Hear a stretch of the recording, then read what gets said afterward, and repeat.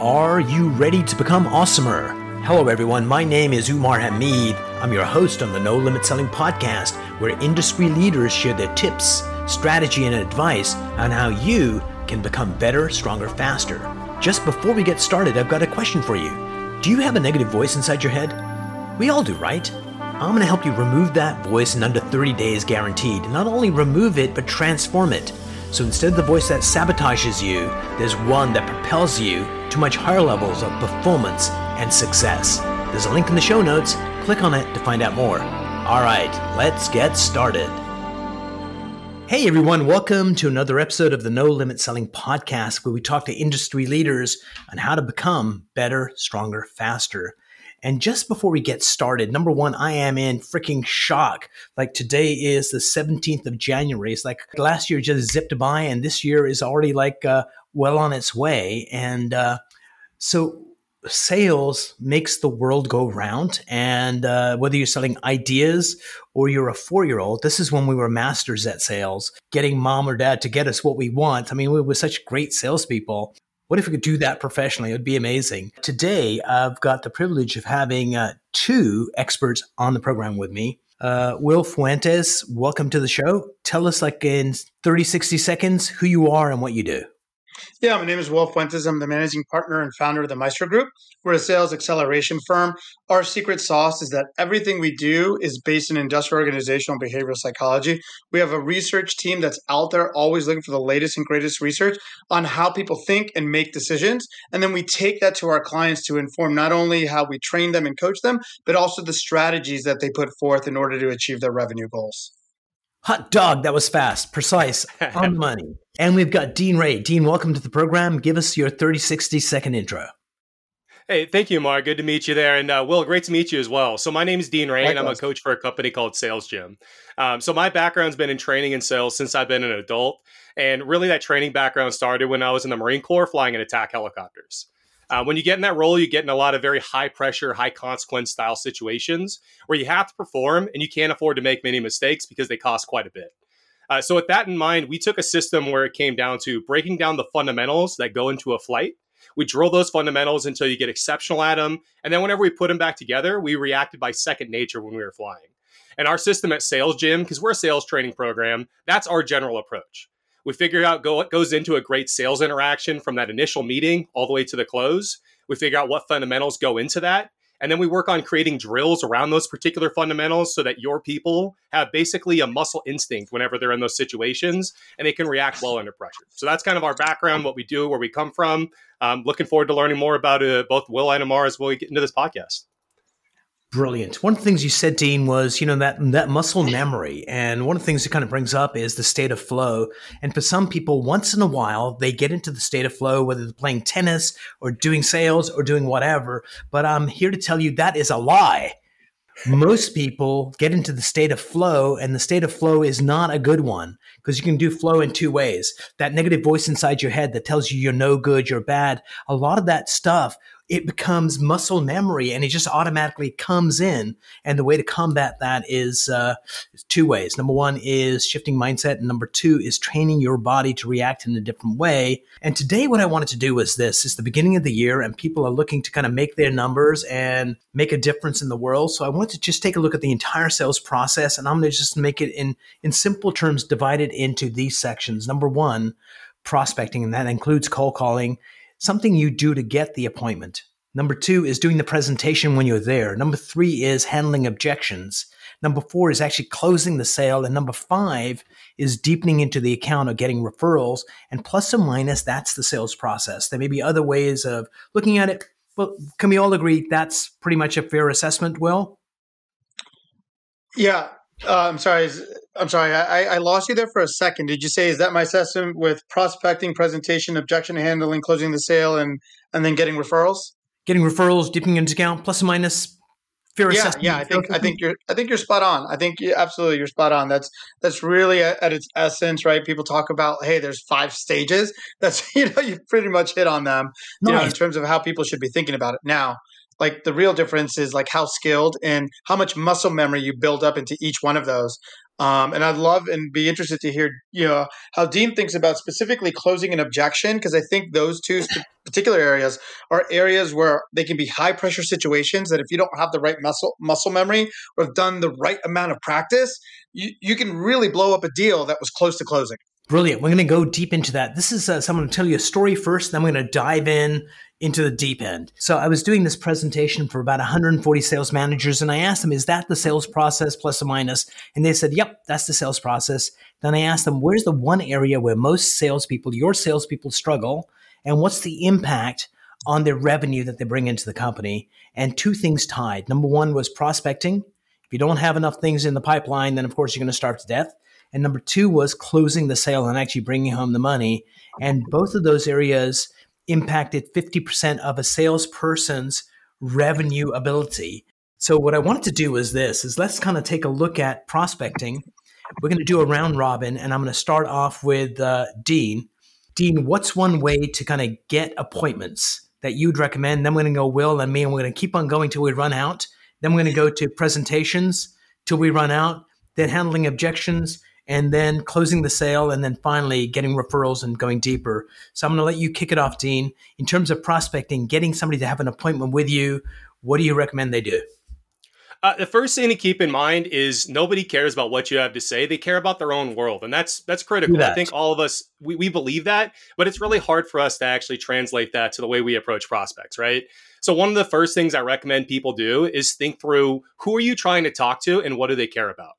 Now, once you understand who you're trying to talk to and what they care about, you need to design your approach to very quickly tease them, let them know you have some value, you have some expertise in their area, and then ask if they want to have that conversation with you to learn more. And the tease is really critical here. A lot of times people say, hey, my name's Dean Ray, I'm with Sales Gym, great to meet you. Here's my entire spiel. What do you think? You want to talk to me or not? And that leads to usually blunt interactions. Where if you're able to actually kind of pitch the idea, let them know what kind of value you have, you've been helping people in their particular area of expertise, but leave it a little bit vague, that makes people want to be curious about you and learn a little bit more about what you have to say. And what you're really selling when you're prospecting isn't any kind of deal on that phone call. You're selling the next 5 minutes to make them think, you know what, talking to this person for 5 minutes longer, that's worth my time. So I always tell people, whenever you're prospecting, think of what the tease is and how you can get them to want to talk to you for 5 more minutes. Love it. Will, to you, the great advice, Dean. Landing an appointment, what do you recommend? Pick up the phone. Everyone tries to avoid the phone. Let's pick up the phone. That's, it's so many times that people are like, I'm struggling, and I'll look and I'm like, well, you made 3 dials yesterday. They're like, but I sent 1,000 emails. Yeah. I was like, not the same thing. Pick up the phone, right? And I will tell you, there's a lot of techniques you can use. One of the things that I love to recommend to people is like, hey, like you're going to make a bunch of dials. Why don't you go get some phone ready leads? Send them to one of those services that gets you, who's more likely to pick up. Call those numbers first. Make sure you've practiced that pitch. You're ready to get it off in terms of capturing. Indeed, I agree with you. It's about the next 5 minutes, but in the initial 3 seconds, it's about the next 3 seconds and then the next 3 seconds, right? And once you're at 15 to 20 seconds, now you're in a groove and you can now sell that larger conversation. But you're not going to do that if you don't pick up the phone. Yeah, absolutely. 100%. So one of the things you need to do is what we do is not rocket science. If we're going after, let's say I happen to be in a real estate office today, and it's like, if it's a team leader, they've got A players, B players, C players, wouldn't it be nice if you could get your B players to become A players? What kind of impact? So we know who we're selling to. We know what the hot buttons are. And so one of the ways to do is all you got is that few seconds to grab their attention. Like Dean said, like Will said, pick up the freaking phone. Is one of the ways to get good at your script is, I learned this from somebody that actually acts on Broadway. And she said, okay, learn your material. And once you've learned your material, so let's say you've got your 30-second pitch that you're doing on the phone, then use a different accent. So you can do it in Scottish, right? You can do this script that you're doing. And the reason that works from a neuroscience point of view is, number one, you learn your script and it's still like a little alien. But when you use a silly accent, not with a customer, but as you're rehearsing it, it gets another part of the brain to engage. It also allows you to take the pressure off of yourself, and it just gets into your bones. So you can just do that. Do that 30-second opening with every person you could talk to that day. You don't have to change anything. Just do the same thing. And if you do that, it just becomes second nature, and you can do your 100 dials and actually get conversations with maybe 12 people, and out of those 12 people, maybe you get 4 people say, yeah, I want a longer conversation, and you move forward. So get comfortable with the script. Don't recreate it every time. Just once you got it, keep going. Dean, do you have another piece of advice for prospecting that you're ready to give, or should we move on to the next topic? Yeah, just to kind of piggyback off what you just mentioned there, right? It's about knowing your script and having it down verbatim. But in our perspective, it's not necessarily about getting like the exact words right in the script. It's getting the thrust of the message across in the script in your own voice in a way that feels genuine. And whenever it comes to prospecting, what I'd advise people do is do some A/B testing. Maybe have one script you have in mind that has maybe one type of feel, another script with a slightly different feel. And if you're making those 100 calls a day, to Will's point, then maybe you can get a chance to knock out 50 in one script, 50 on the other, and see what lessons learned you can gain from that by repeating that process day in and day out for a couple months. You might notice some really distinct differences in messaging that really can make an impact, where you wouldn't notice that if you weren't trying different versions of your script. Love it. A/B testing. Will, to you, my friend. Yeah. So 2 things here that come to mind really quickly. Number one is I love to try pitches on family members that are outside the industry that I'm pitching and ask them like, hey, what am I talking to you about? And if they can grasp it and give me at least directionally what I'm talking, then I know like, okay, this pitch can resonate because the words I'm using are efficient. And that's the key, is you need to be efficient with your words. And the second is I tell people all the time, like, have a mirror in front of you or something where you can see yourself so that you're smiling. You bring that energy. People can tell that energy that you have when you're prospecting. And if you're down in the doldrums and you're like, I'm really excited to be talking to you today, like that's not going to excite someone to want to have more time with you. So you got to bring the energy and the fire, right? This is fun and it should be fun. Yeah, so, I think gamification. Will, if you don't mind me jumping in real quick, Umar, Will, sure. What do you recommend people do if they are having trouble with that mindset piece? They feel like they're not having a great day. How do you kind of snap yourself into that headspace so you can come off as your best self on these calls? I'm curious what your perspective is there. And same from Umar. Love it. So we treat this, we teach this concept called the 40-20 rule. And so 40 hours is to do your work, 20 hours is to work on your craft. And part of working on your craft is identifying how your energy functions, right? And so some people are better on the phones in the morning, some are better after lunch. So that's number one, is identifying when you work best. The second thing is also identifying what are those things that exist in your world that put you in a positive mindset. We've had individuals that when they're down in the doldrums, they love to listen to show tunes. It just brings them up. Happy memories for them. There's others that like to take a walk around the office. There's even others that'll go lift and just feel like they've accomplished something. And really it's about understanding, hey, you're going to get beat up. I say 2 things. Number 1 is identifying how you switch your mind. And number 2, it's not personal. Yeah. That's fair. So, and Umar, what's your take on that? You're the mindset expert here. What's your thoughts on this? So I want you guys to do this with me, and we're gonna break the internet with this.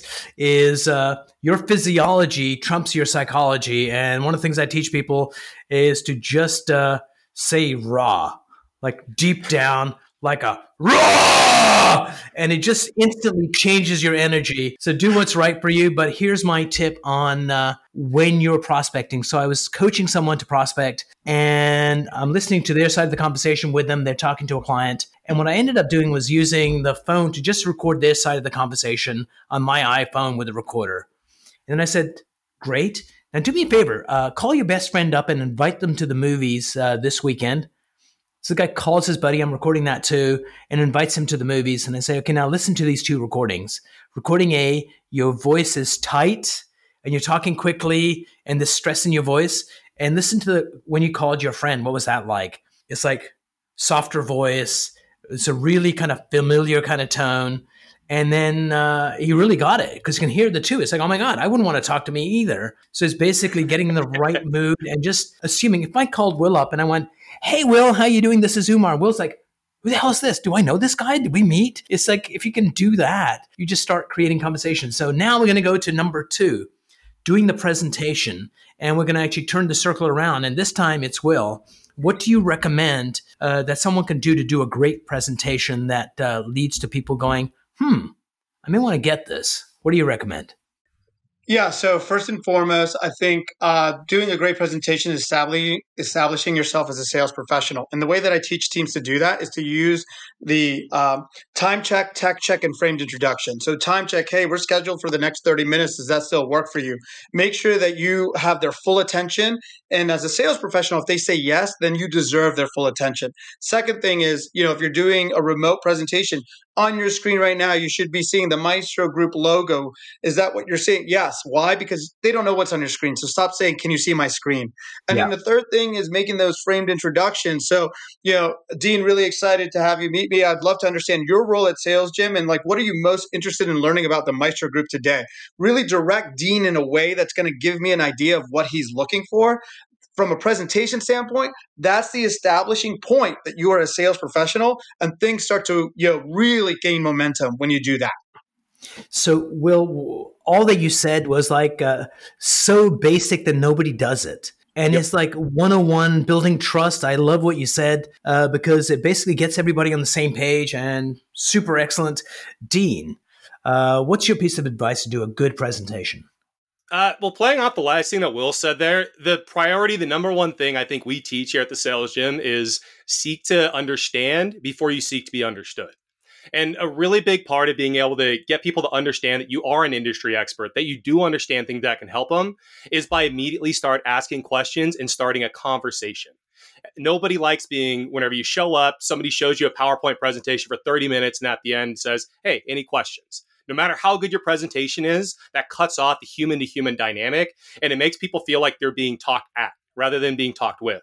So focusing really quickly on, here's my little piece of the pie, but let me get you talking, get from your perspective, why is this important, and what are you trying to accomplish? That right there creates instant rapport in the conversation, and then you can use the things you learn to start micro-targeting your actual pitch, your actual selling points towards what's important to them. So taking this mentality that a conversation or a presentation or a meeting happens in two halves, that first half is where you ask, listen, understand. And then that second half is where you actually start to use what you learn to sell. That's the biggest thing I think that people need to understand when it comes to having more successful meeting flows and getting more out of those conversations. Absolutely, because then you can focus on the one feature that's going to be really important to Will as opposed to here's the 23 that Will doesn't care about. So I saw this presentation a long time ago, and I forget the guy who was doing this presentation, but the guy was talking about Motorola coming into the cell phone space to help first responders get cell phones that was secure, that allowed them to communicate with HQ and get information from, I guess, internal databases about what chemicals are stored in this factory versus that. And they had this brilliant, amazing PowerPoint presentation that probably cost a fortune and looked beautiful, and it generated 0 sales. And so this guy came in to understand what they were doing, and he basically did the presentation on a sheet of paper, just doing a simple hand drawing with stick figures. And it just blew my mind away because I saw it once, maybe 8 years ago, and I can recreate that presentation. I don't work for Motorola, and I'm not a first responder, but I think sometimes just a blank sheet of paper and really listening to the person and then solving their problem with just some simple diagrams on a piece of paper. And if you guys are interested, I'll share the presentation with you off this presentation. Maybe I'll put a video in, a link here so everyone can see what that presentation was like. Sometimes listening to the person, pen and paper, you can do a more compelling presentation than you can with a slide deck, no matter how beautiful it is. Will, do you have a second piece of advice on how to do a great presentation? Yeah, stop saying, does that make sense? So, when you're doing a presentation, there's so many different ways to understand what someone understands. Like, of what I just shared, what's going to have the biggest impact in your organization? Of what I just shared, who's going to be most excited about that information? Of what I just shared, what haven't I said that you thought you were going to hear in the first 10 minutes of my presentation, whatever it is that you're getting to. But when you say blah, blah, blah, blah, does that make sense? You might as well just say blah, blah, blah. Are you an idiot? Are you paying attention? That's just not, that's not it's not an appropriate question in the sales conversation. And, the only thing you're going to get is a yes. How many people raise their hands is no, I'm an idiot. Doesn't make sense. Thank you very much. Good advice. Simple. Will's kind of got this foundational stuff, which I like because, that's the stuff we miss all the time. It's anytime there's a team, no matter what the sport is, whether it's hockey, football, whichever country, when the team's doing badly to get a new coach And the first thing the new coach says on his interview is, yeah, we're going to go back to the basics because that's where greatness lies. Dean, what do you have for advice number 2 to do a great presentation? I'm just going to keep piggybacking off Will's great point. So one of the things that's really critical is you're asking open-ended questions that further the conversation and don't lead to these awkward, like, yes, no pauses. Like, that, does that make sense? Is that something you guys can see yourself using? That creates awkwardness and sometimes friction in the conversation. So asking open-ended questions is critical. And one of the most useful elements whenever you're presenting things to people is bringing in critical industry insights that maybe they don't know. As say you're trying to sell to a business owner. As a business owner, you may not know what somebody in the sales world knows or the marketing world knows or whatever other world. So being able to bring a critical insight in, educate them on the subject and make them feel like, I just learned something. And then asking them, hey, now that you understand that, what's your take? What's your perspective on this?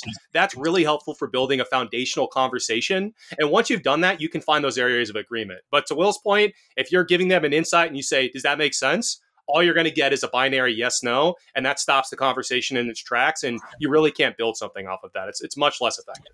Brilliant. So I'm going to add in on my final one is at the end of the day, it's all about rapport.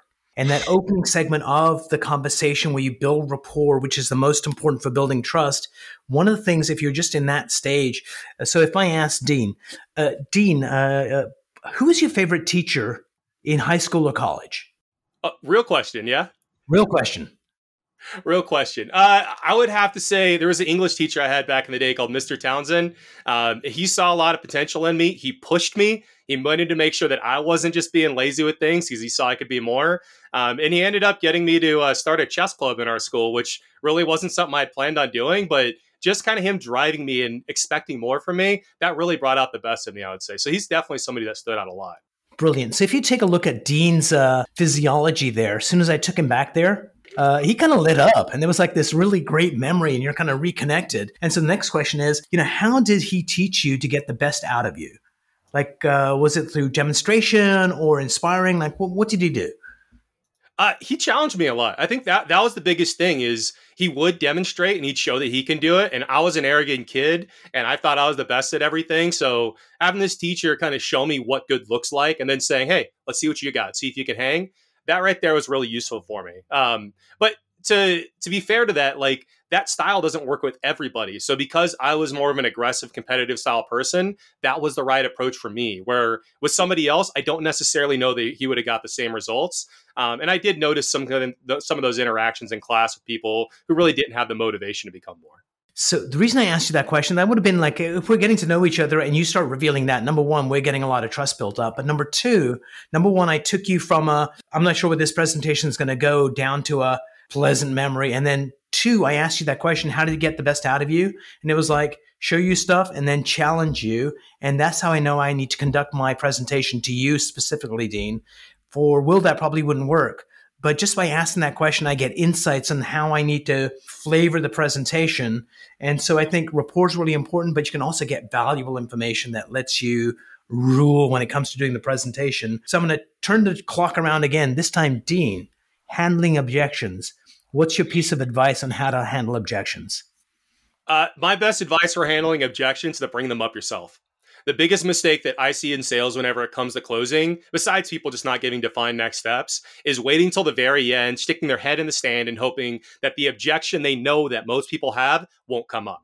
And then whenever it does come up, they have 3 to 5 minutes to be able to try to work past that objection and then get some kind of next steps in the process. And generally speaking, that's far too late. So what I advise most people do is think through what are maybe the common 3 or 4 objections that come up in your particular world. Bring those things out early with some kind of insight that frames that conversation in a way that you can control, and then ask what their thoughts and their opinions are on it. That way you can get through all the typical objections that tend to come up in your particular world. You can walk them through why maybe that's not exactly an issue. And since you brought it up proactively and you framed it, you have control of the conversation. Then when you're at the end of the conversation, you're trying to make the ask for the next step. You don't have those objections to deal with and try to swat away last minute. You're ready to actually talk about, all right, here's what we need to do to advance this conversation and help your company out.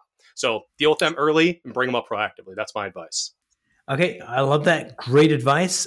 Will, So, Dean, by the way, I love it. That's the George Costanza method. If you're a fan of Seinfeld, it's when he decided to go, hey, I'm unemployed, I'm overweight, and all of a sudden his dating life took off, right? So it's like, those are going to be all the objections. I'm just going to put it out there.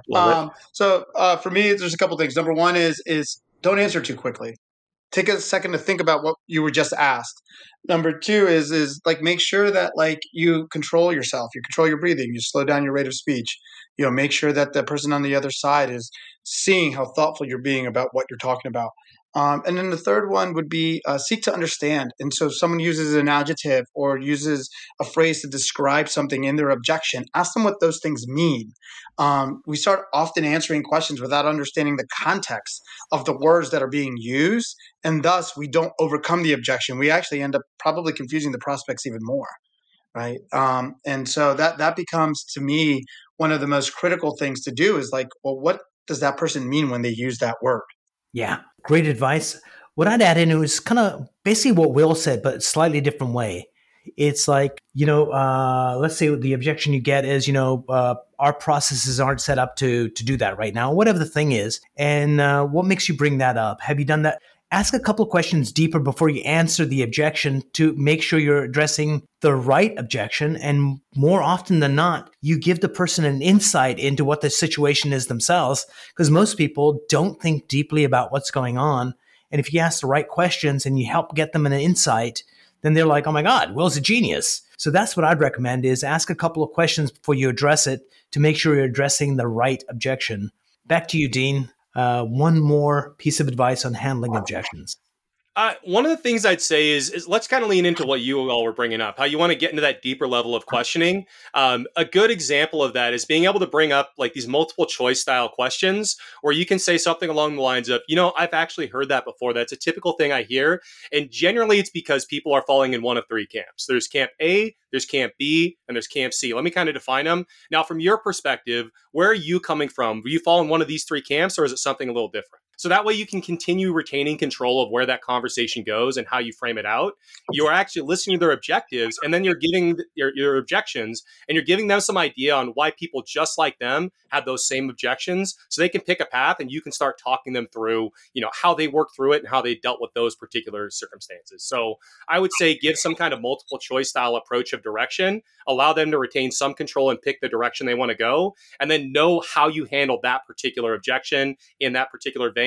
And because you framed it out, you'll have a lot more control over that conversation. Love it. Will?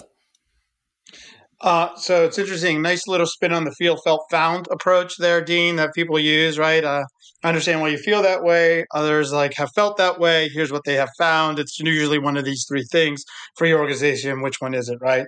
The other thing that I love to do is teach teams, once you're done answering an objection, close the loop by figuring out whether you actually answered the objection with something as simple as what part of your question did I leave unanswered? Nice. Yeah. So I'm going to go back to the feel, felt, found, because, that's a tried and true kind of way, is collect stories from all the other salespeople in your organization on how they've solved those. We had a client with this problem, and stories are what compel us to take action, explain what's going on. So those things are gold in your company. Record those, memorialize those, bring them up in trainings. And that becomes one of the resources that oftentimes people just take for granted. Don't do that. It's just as important as the IP you have for your technology. All right, Will, going back to you, how do you go for the close? So number one for me is you should practice your close. And I think a lot of people just go in and they don't actually even have that objective going into the conversation. I'm going to close, or I'm going to figure whether it's a yes or a no today. And so for me, it's writing those three things down and then practicing that close. I think about often, so I have a young son who's learning to play quarterback, and a lot of his drills are around the red zone and the 2-minute drill, two of the most high pressure situations. And it's not like they don't practice those all of the time. Those get special attention. So closing should get special attention. You should practice. You should role play. You should think about, when I say this, what are they going to say? How am I going to react to continue moving the conversation forward? So for me, the number one tip is practice your close. Love it. To you, Dean. So this is going to be a little bit longer of an answer because it's going to build in a process as well as kind of the advice at the tail end of the close. So we always tell the people we work with, you need to summarize before you sell. And so what that means is defining there's two halves of the meeting, like I was going back to originally. You're going to ask, listen, understand, and get the perspective in the first half. And then once you understand your perspective, you're going to summarize it and check in to make sure you didn't miss anything. They don't need to add anything.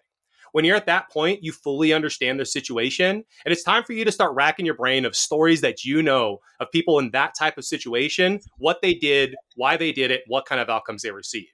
And then whenever you get to the tail end of your story and you've got them on that emotional journey, they see themselves kind of using your products, developing their business, and they see that brighter future. Now you're going to ask for the next steps.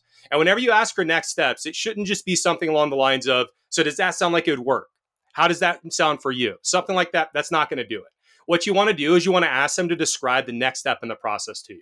So if the follow-on step is a meeting with their team to discuss a specific plan, then it's, hey, so with that in mind, kind of curious who in your team would be a good fit for this follow-on meeting. And whenever it comes to the plan, what kind of things do you think we should be highlighting? And then once they describe to you what that meeting looks like, you just nail them down on that meeting itself and you actually put it into motion. So I never ask for permission whenever we get to the end of a selling conversation. I never ask, yes, no, do you want to buy my widget? I ask, all right, so the next step of the process is this. My question for you is, how would you describe that next step to me? As they describe it to me, then I just hold them to what they just described. And that's what we do the next time we meet up. Love it. So for me, summarization is an important part of it. And one of the things I do is as they're telling me about the issues, sometimes this product gets delivered late to us. So, okay, how does that impact you emotionally? And really get the emotional impact of that particular issue. And what's the financial impact on your bottom line from that? And at the end of that section, I've got 4 issues. We've got dollar amounts attached to it. We've got emotional impacts attached to it. And so when I go to summarize at the end, so just to make sure I understood what we talked about, Will, what you said was issue A is causing you to stay up at night and is costing your company $2.8 million. Issue B has issue C. So it sounds like you've got a $20 million problem. And that's their numbers. And they go, yep, we can solve that for you. And this is how we're going to do it. What would you like to do?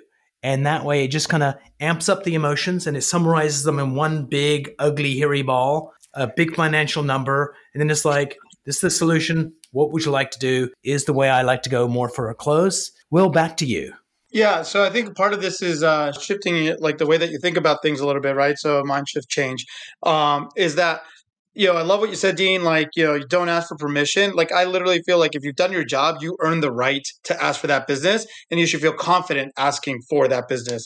So when I'm summarizing, that's like exactly what you said to me. I was like, hey, based on what you told me, this is how I see the next steps based on these factors, right? Like all of that earns you the right and you should close confidently. I think most people actually have deals in their hands and they hem and haw around it and it creates all this doubt in their prospects' minds. Like, well, if the sales guy doesn't believe that this is the right thing to do, what am I not seeing? Yeah, absolutely. Dean. Well, let me touch on that confidence piece. Yeah, to Will's point, if you don't have confidence in your voice that what you're saying is true and you have conviction in it, people can read that and it's immediately off-putting and they're much less likely to follow through. So first things first, have confidence that what you're selling will actually transform someone's business and will impact their life in a positive way. And then speak with those convictions when you're talking. But to go back to what you were talking about, Umar, with like the storytelling piece, have a few different stories for the type of person you're meeting up with. So that way, when you do get to the end, you do summarize their needs and their concerns, you have the tailor-fit story to tell them of somebody just like them who shared their problems, who decided to go about a transformational experience by working with you. And then after they went through that experience, here's what their company looked like, and here's how those problems were solved. If you have a few good stories like that in your back pocket for the common client types you run into, you're going to find it's much easier to do the closing and to make it feel like at the very end, you know what? This is a tailor-fit solution for me. Let's go ahead and walk forward. That's how it's going to feel for you. Love that. I'm not sure what the current stats are, but it is like freaking unbelievable the number of salespeople that go through the entire freaking process and don't ask for the sale. They'll hum and haw around it, but they won't actually go, give me the money. And so I think one of the things we need to do as salespeople is get our financial house in order and get our money issues that we learned from our parents. Money is evil. Salespeople are evil. All that bullshit needs to get out of your head. And you need to go to a priest, get holy water, whatever you need to do. Get rid of that and promise yourself, I am going to ask for the sale 3 times minimum. It should be actually 5 times in that thing. And what's kind of interesting is if you're like a nut about it and you don't have rapport, because that's the most important thing is right at the beginning. You build that rapport and people give you permission to interact with them, then you can ask for the sale. And when you ask for the sale, you're going to get an objection. And the objection may be a real one or a phantom one, but you address it and then you go for the ask again. And then you get down to if there is a real objection. And if you can overcome that, you walk away with the order, but do not give up too soon and always ask for the sale and actually have a checkbox. I got 5 checkboxes. I'm going to ask 5 frickin' times to make this happen. Because like Will said a couple of times, as you get to the finish line, the sale is yours. Then you either don't ask or you screw it up by doing something dumb and you lose the sale. And then Dean comes in and lands the sale and we get angry at Dean. Damn it. So here's the last one. How do you get referrals or deepen into the account? What would be a piece of advice that you have, Dean, on how to get referrals or deepen into the account? So for me, it's the same advice I'd give to somebody who doesn't like that feeling of being that salesperson who feels kind of slimy or whatever. It's to start to realize what your value is in the industry and how you actually help these companies. And start viewing yourself less as a salesperson, as more as just a trusted consultant and industry expert who understands what this world looks like and sees opportunities to help people. Now, if you have that mindset, then when you're working with somebody and you see a chance to upsell them, you're not upselling them because you see an opportunity to make more money. You're actually making the recommendation because you know this is the right route for their business. And if you start approaching it like that, and you're only trying to target people that you know are a good fit for maybe the upsell or whatever it is you're trying to sell whenever you're developing the account, then whenever you actually make that, you're going to have a lot of conviction there and you're going to believe what you're saying. And if the person on the other end doesn't feel like they're just a number for you, they're just an additional sale, they actually feel like you're somebody who cares about their success and you're making the recommendation because you've analyzed their business and you think this is the right route, then you're going to find it's much easier to develop your accounts and build bigger accounts that way. Love it. Will? Well, it sounds like on this podcast, I'm the foundational guy, right? So number one is ask for the referral. Depending on what study you pick up, only 8 to 13% of salespeople are willing to ask for a referral when they close business, while 80% of satisfied buyers are willing to give one, right? Mm-hmm. So there's like a massive delta and a massive opportunity. So, my sales motion is really early in the process when we're delivering value, I ask for the referral. I'm like, we're having an impact on your business. Who else in your network would benefit from having conversations with me and my team? And I'm not shy about it. That is what it is, right? And so, if you've done a good job working someone through the process. And I always get this question, well, our implementation takes this amount of time or this. And I'm saying, but you delivered value already to this individual. So ask for the referral based on that. Who else in your network would benefit with a conversation with me? It doesn't have to be about my product, right? It's like that conversation. To your point, D, you're an industry expert. You've delivered value. Don't shy away from asking for that. Absolutely. And I think one of the things to do before you go into a sales meeting is to rehearse that sales meeting in your mind. Oh, yeah. That I'm going to go in, I'm going to develop rapport. That person's going to be smiling. We're going to find some commonality. And, we all want to be part of a tribe. And sometimes I've been in a situation where it's like, oh, you used to work for Hewlett Packard? I did too. And all of a sudden it just changes the entire demeanor of the conversation. So rehearse what you're going to do, asking for the sale 5 times, asking for the referral. And if you can just visualize doing that, the chance of you actually doing it goes up significantly. So practice what you're going to do before you go in and you end up doing it. Because at the end of the day, it's all about the people that are great at what they do is they are practicing their craft all the time. And That's what we need to do is we're not like fly-by-night folks. If you take this career seriously, become a freaking master at it. And I was listening to this guy on the radio. It was like one of the jazz greats, like in his 80s, 90s. And the guy interviewing him was like, I guess you don't need to rehearse anymore. And the old guy goes, son, that's my favorite 4 hours of the day. I've done it for the last 60 years. And that's what we need to do as salespeople is hone our craft. Dean, back to you for tip number 2 on how to get referrals or deepen into the account. Well, if you don't mind, Amar, I'm going to go ahead and dive down the road you were just going down because I think that right there is probably more critical than anything I'll say here. I think Will probably said what I was going to say about the referral piece. So let me dive into this practice piece.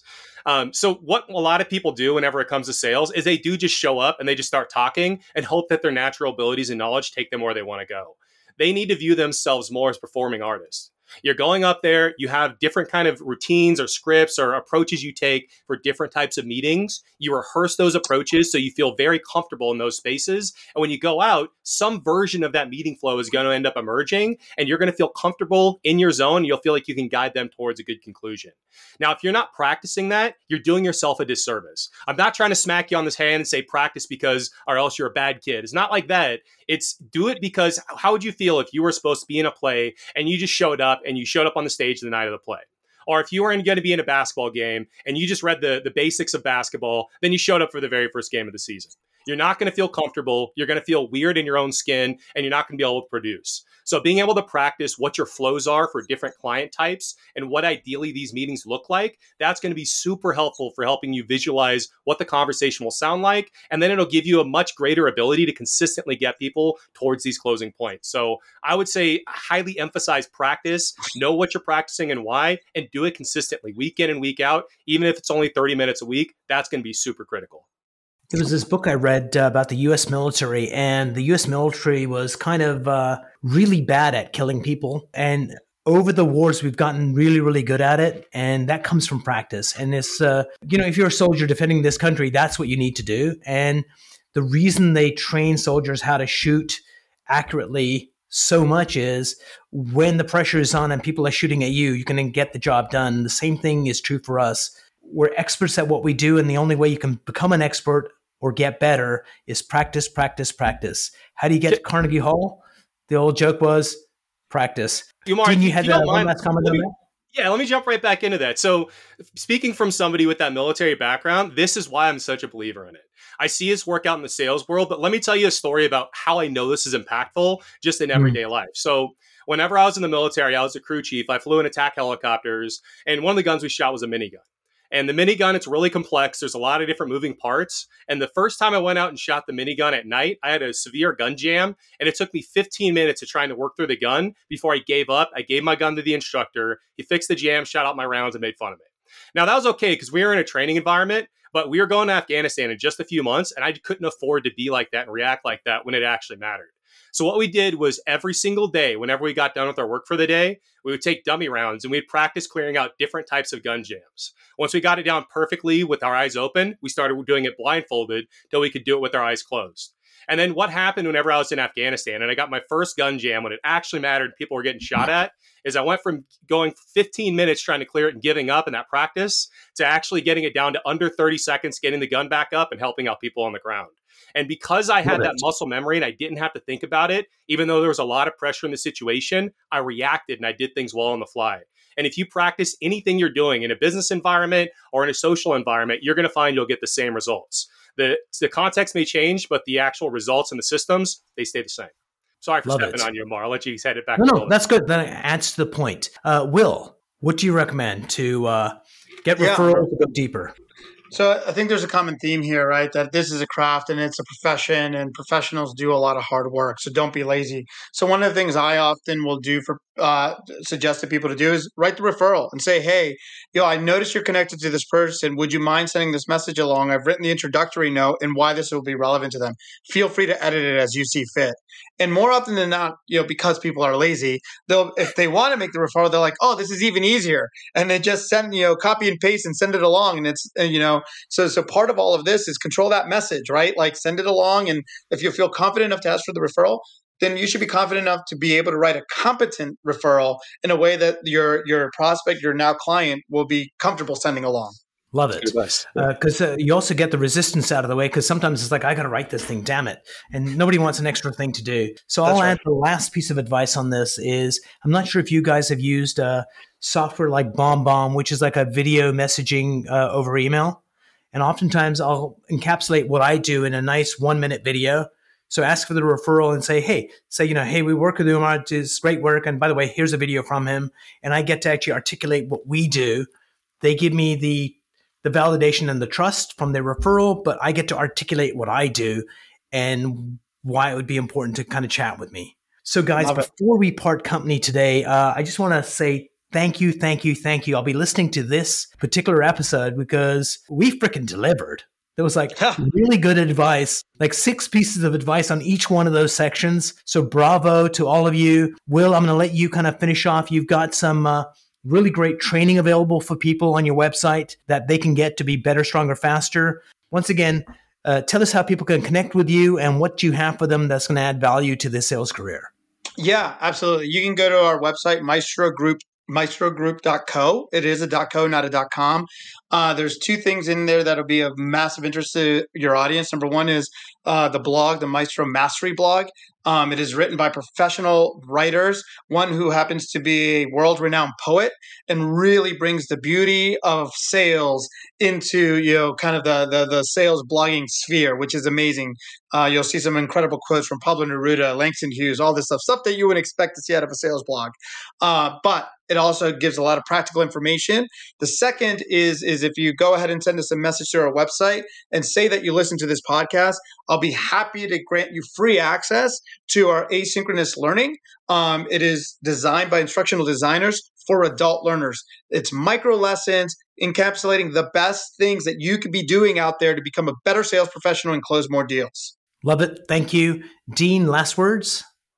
So from an individual perspective, I'll steal from Alex Hormozi here. I've got nothing to sell you. If you're an individual and you're looking to gain some perspective and gain some knowledge on what we're doing, you can jump on our YouTube channel, just look up Sales Gym and you'll be able to find us there. Or you can purchase our most recent book, which is How to Influence, and you're going to get a ton of value for yourself personally in developing your sales skills. But if you're the leader of a team, you're somebody who actually runs sales teams, and you'd like to get a little bit more experience in what it looks like to do drills-based training and what our approach is, then go ahead and visit us at salesgym.com, and you can request a chance to speak with myself or one of the other coaches. We can see if you're a fit for our style of training and our organization, and then you can get a free example of what our coaching sessions look like. We do an hour type of coaching session with you and a few of your salespeople, and you can get an idea of if this type of training is the right fit for you and your team. Brilliant. Thanks, guys, for being on the show today. Everyone, please visit the No Limit Selling website, nolimitselling.com, and subscribe to the podcast and share this. This stuff, you'd be paying each one of these guys $5,000 a pop, and we got it for free. Damn it, I need to send them a check. Thanks so much for tuning in, everyone. Look forward to seeing you on the next episode. Will, thank you. Dean, thank you. I learned a lot, and I'm looking forward to our next conversation. See you later.